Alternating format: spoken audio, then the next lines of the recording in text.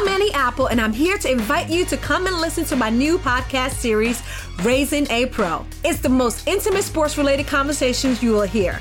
Each week, we explore the journeys of some of your favorite NFL players through the eyes of those that know them best. From Joe Burrow, DeAndre Hopkins, Myles Garrett, Ezekiel Elliott, Nick and Joey Bosa, just to name a few. With exclusive insights and information, we leave no stone unturned. Subscribe now to Raising a Pro on your favorite podcast app. HT Smartcast. You're listening to a Hindustan Times production brought to you by HT Smartcast.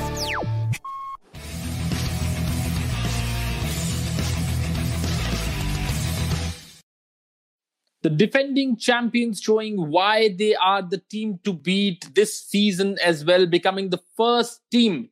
Well, it's not mathematically done yet, but in all probabilities, Mumbai Indians have become the first team to seal a playoff berth. They beat Royal Challengers Bangalore, fellow playoff hopefuls yesterday. Both the teams stuck on 14 points, and this match was a crucial one to break the deadlock at the top of the points table. Mumbai Indians now on 16 points, and they are ahead of the pack and in all probabilities through to that playoff. Remember, they have not had their captain Rohit Sharma with them for the last 3 matches due to an injury, but still they managed to get over the line against a spirited RCB team. My name is Arnab Singh. We'll talk about that big encounter which took place yesterday, and of course the match that is coming up between KKR and CSK. And joining me, like every day, is my colleague Rasesh Mandani. Rasesh, we spoke about the possible trump cards in the match, and you went for Virat Kohli, I went for Jasprit Bumrah, because I said that in the absence of Rohit Sharma, if there's one man who will have to take the responsibility and take his game to the next level, that's Jasprit Bumrah. And what a story. First wicket in IPL 8 seasons ago, Virat Kohli, 100th wicket, Virat Kohli, and then eventually Suryakumar Yadav, just reminding the selectors that they must have missed something while choosing the team for Australia. Yes, it's funny how these ego battles work between big players. I mean, we've seen a few occasions and Virat has decided to go after Jasprit Bumrah just a little bit and it hasn't come up first on quite a few occasions. So, yeah, it's a wicket that Jasprit Bumrah will savor, and the whole spell that Bumrah bowled in the 4 overs, the economical overs, getting all the wickets, using the short ball for a change, Jasprit Bumrah during the course of that match, not necessarily having to ring in Yorkers as much, and getting the better of RCB. We also discussed how heavily they rely on De Villiers' push towards the end. That didn't come. And so, in fact, they were going well in the first half, but I think Virat was struggling just a little bit. He got out at the wrong time. De Villiers got out at the wrong time. They ended up 30 short, and Mumbai Indians, got through very, very, very easily. And you're right, a nice little reminder from Suryakumar Yadav of something that Indian cricket might miss in as far as the T20 version goes. He's not going to Australia, but he's looking in red hot form today in the tournament. Yes, he's 30 already, and I don't know what all he needs to do to prove his worth to the selectors. Interesting, because yesterday we were trying to do a story on Devdutt Padikkal. He scored 400 runs in his debut season. Only the second or the third player to do that, uncapped player, to score 400 or more runs in his debut IPL season. And we asked a statistician to provide us with when he would have been in that top 10 of uncapped players who've got most runs in a single IPL season. So says a lot about the kind of selection policy which is there. You put your faith in a few players and you give them several opportunities. You give them a long rope in the business. But then he's been okay, especially in a team like Mumbai. He's been quite okay. But to not get an India cap, to not get an India call, especially in these times when in T20 cricket almost every decent performer does get an India call-up, is very disheartening for a player who's performed for such a long time. Yeah, and it's not as if India is the best T20 outfit in the world. They haven't won ICC tournament forever. So I think it's just lack of vision from the selectors' part. You can't just look at consistent performances in domestic cricket from every player when you're sitting down to choose a T20 outfit. Form, rhythm, all of those factors matter. The role that a player can play. And look, Suryakumar Yadav may be batting up the order. Perhaps if he plays for India, he would bat at number 6. But he would still be useful, because if you just have a look at the team that they picked for Australia, everybody bats the same way. When you already have a Rohit Sharma, Rohit is obviously doubtful, but you've got a KL Rahul, you've got a Virat Kohli, you've got a Shikhar Dhawan, a Shreyas Iyer, Manish Pandey. Everybody bats the same way. So who is going to provide that impetus towards the end? Only Hardik Pandya. So I think Suryakumar Yadav would have been an ideal foil. but an opportunity missed. Hopefully, Surya will be able to sort of keep his form going, because sometimes you can get disheartened just a little bit. But he showed in the last evening's match that he's probably in for a long haul. That little verbal battle that he had with Virat Kohli, he came up triumphs towards the end as well. So I think he'll take a lot of confidence from yesterday's performance. Yes, absolutely. And there's something going on between MI and RCB, the undercurrents. We'll not talk about it right now, but everybody who follows Indian cricket closely would know what we are talking about. All right.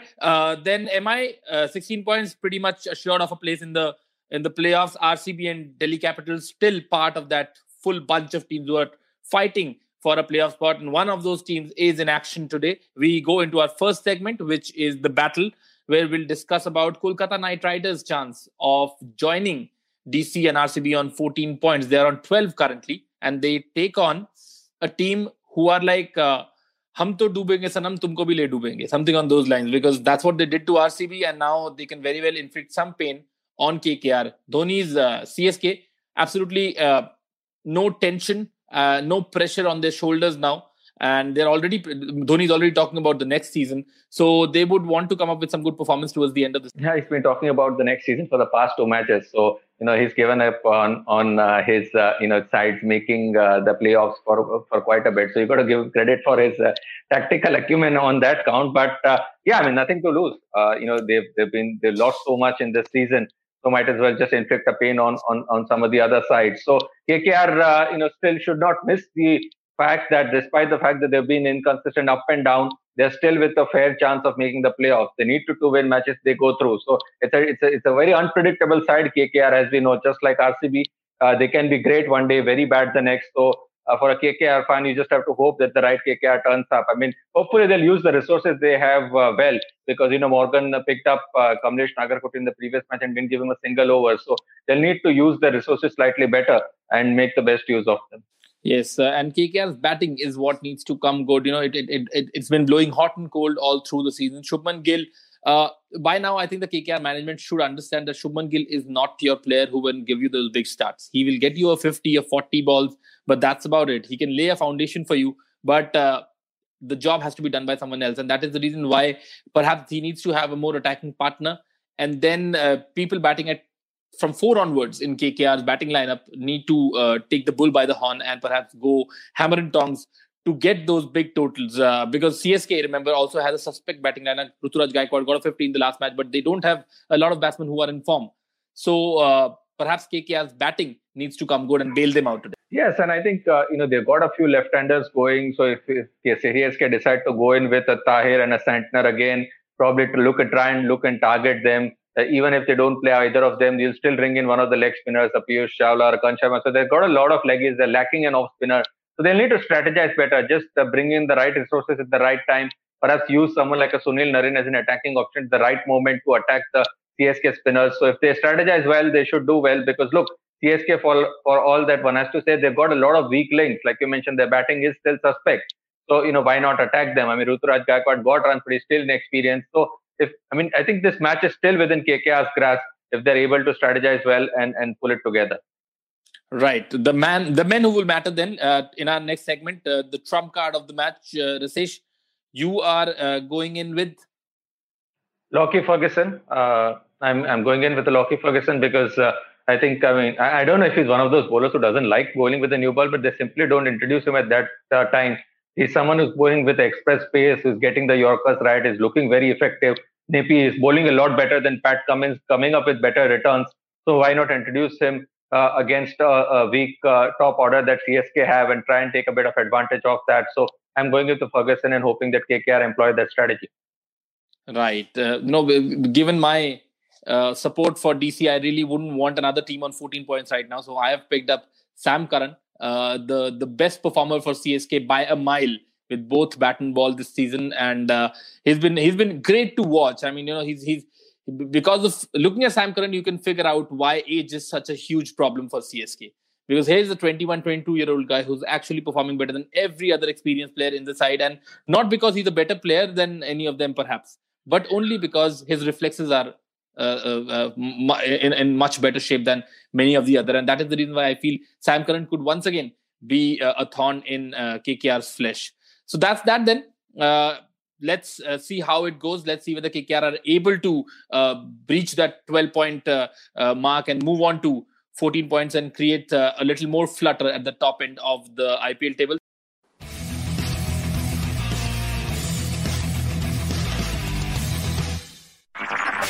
This was a Hindustan Times production brought to you by HT Smartcast. HT Smartcast. I'm Annie Apple, and I'm here to invite you to come and listen to my new podcast series, Raising a Pro. It's the most intimate sports-related conversations you will hear.